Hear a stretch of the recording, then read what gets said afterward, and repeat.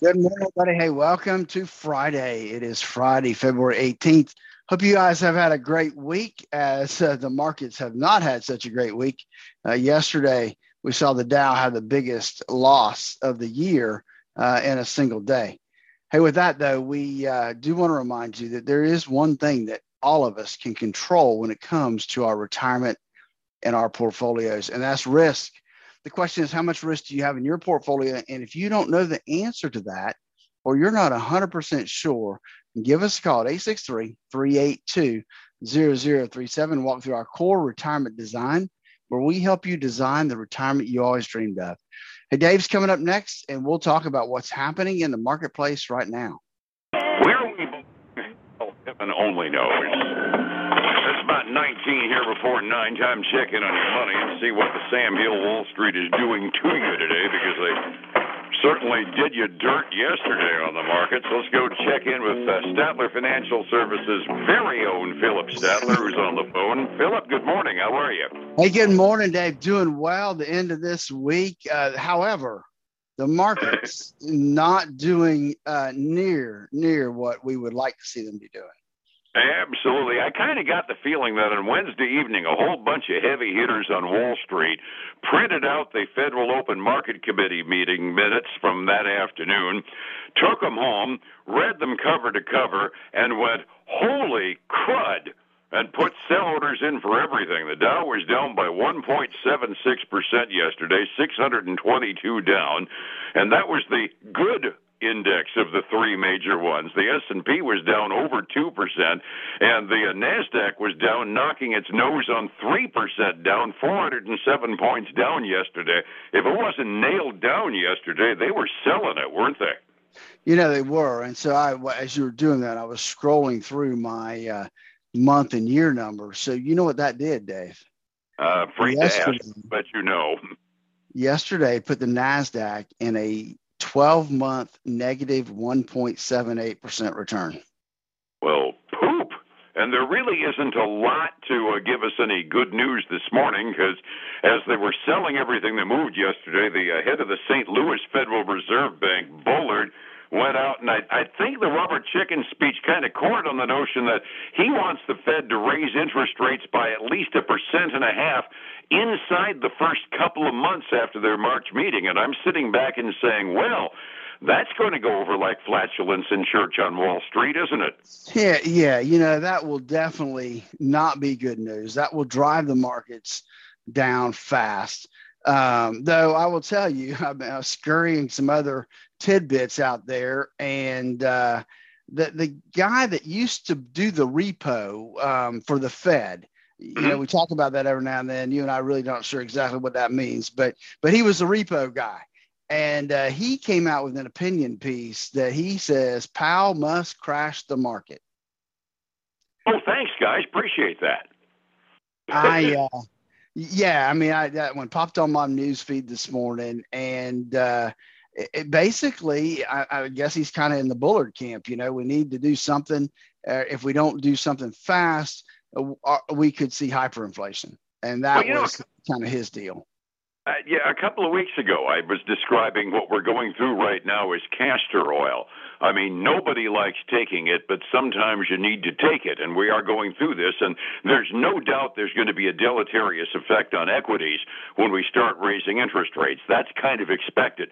But if we do like 1.5% on that reference interest rate inside of 60 days, well, the repo guy's going to get his wish, because that's going to crash the markets, because everything that's interest sensitive is going to run off to bonds, and those poor stocks are going to be sitting there going, what the hey?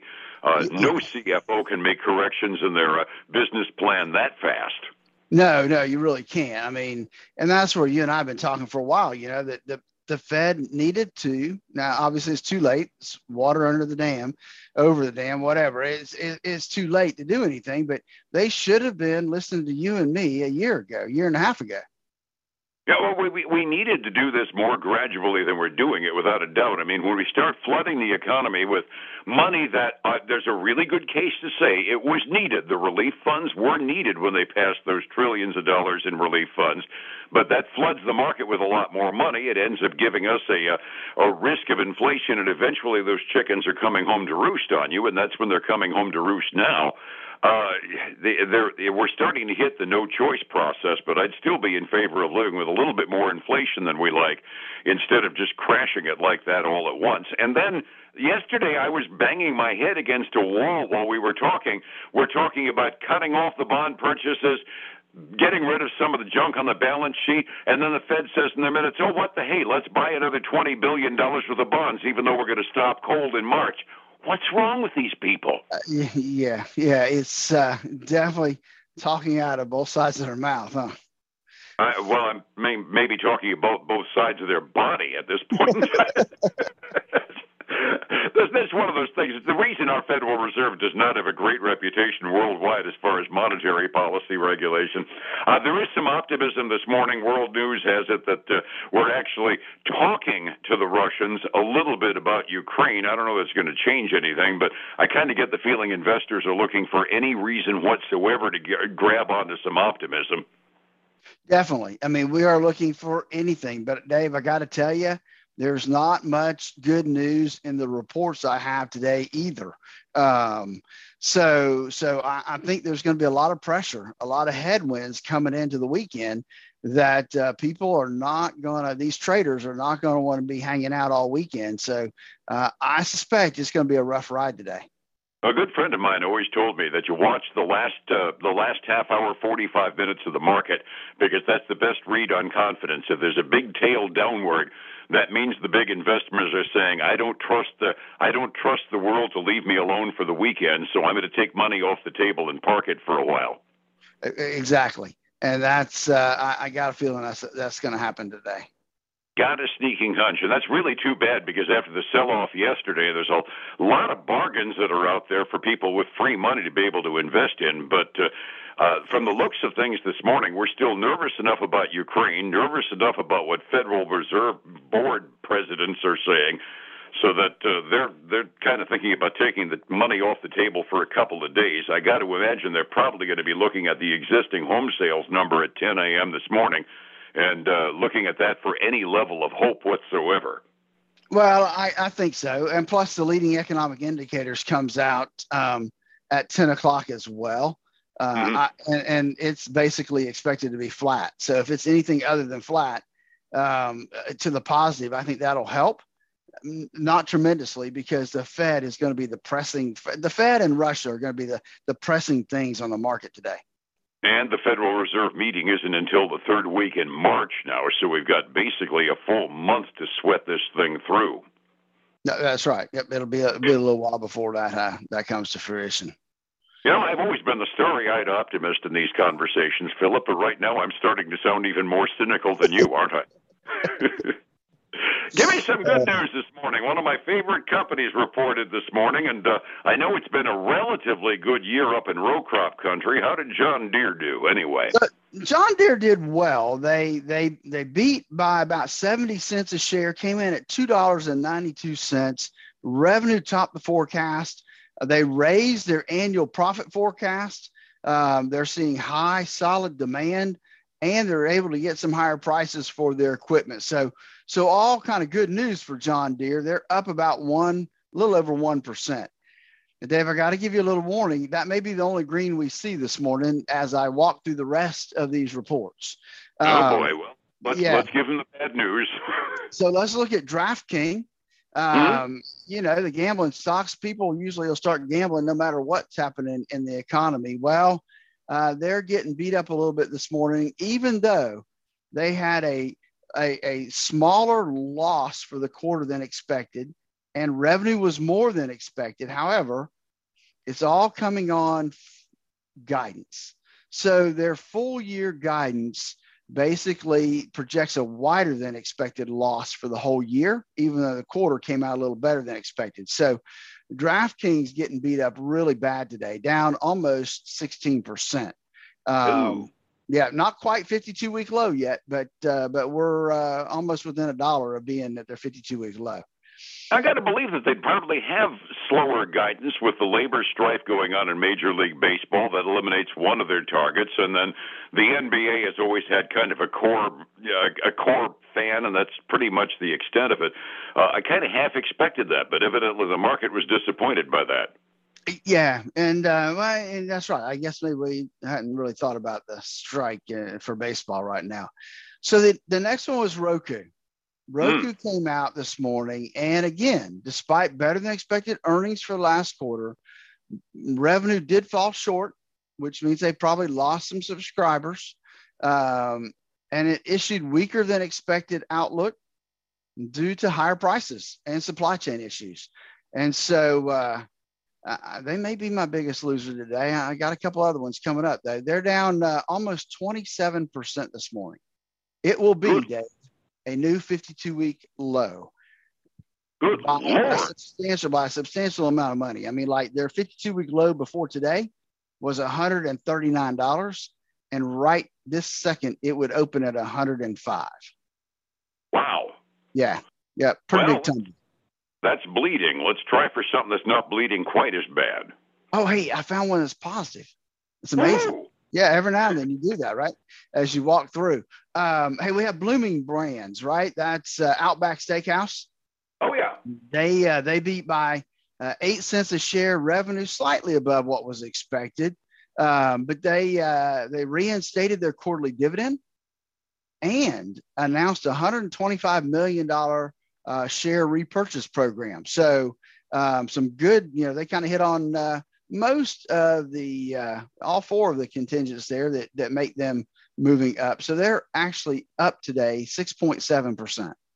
Well, it's about darn time you found something good to talk about there. Yeah, but then I got Shake Shack. Okay. Shake Shack, they lost 11 cents a share, and that was 11 cents. I guess that was basically kind of in line with what they were expecting. Revenue came in as forecasted. They continue to have issues with the coronavirus, temporarily having to close restaurants down. And so they issued some downbeat guidance. I never heard downbeat. I usually say upbeat, but downbeat guidance for the next quarter. They're trading down 14% this morning. Boy, we got wild swings. One or two more. What do you see? I got one more for you, and that's Dropbox. Dropbox, they beat estimates by 4 cents a share, came in at 41 cents. The revenue top forecast. So why is it trading down? Well, paid number of users and average revenue per user, it came in above estimates as well. So you had to really look hard to figure out what's the deal, and it's guidance. Lower quarterly profit this quarter. Profit margins are getting squeezed because of everything, and so they're trading down 4.5% this morning. Well, geez. And now I have to reset the table this morning. It was bordering on the term bloodbath yesterday. Everything was down by almost 2%, 45 minutes before we opened this morning. I'm not thinking we got a ton of good news this morning either, Phillip. How we doing? Dave, it is, it's just been playing flip-flop all day today. So we actually have the Dow is down less than 0.1% right now. That's $23. The S&P 500 actually has come back to flat, 0, and the NASDAQ has actually gone positive by 0.1%. So that's a big flip because we were all red earlier this morning. Commodity side, small favors. Yeah, really. Commodity side of the coin, we got silver up 0.6%, slightly over $24 an ounce. Gold is down. It has actually earlier today, it crossed over or it closed yesterday above $1,900 an ounce, but now it's down almost 0.2% to $1,899 an ounce. So bouncing around there.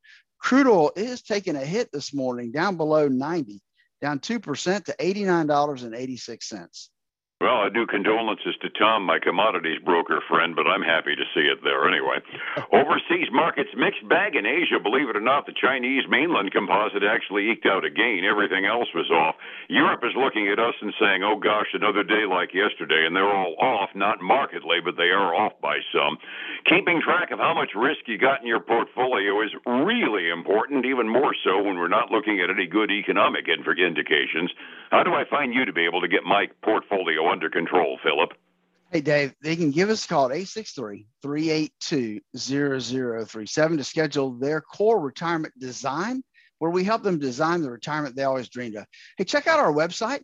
I think we got some new stuff up there, and that's statlerfinancial.com. And then join us this weekend for the Statler Financial Radio Show, 6 a.m. and noon on Saturday, 10 a.m. Sunday morning on Highlands News Talk, 730 and 95.3 FM. And again here to on Monday morning, same time on Light. Phillip, thank you so much. You have a marvelous weekend, all right? All right, buddy. You too. Be well, my friend. It's 105.7 Light FM and Statler Financial Services, Phillip Statler. Are you?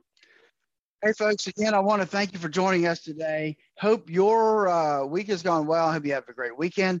Join us again Monday, same time, same place. Until then, have a great one.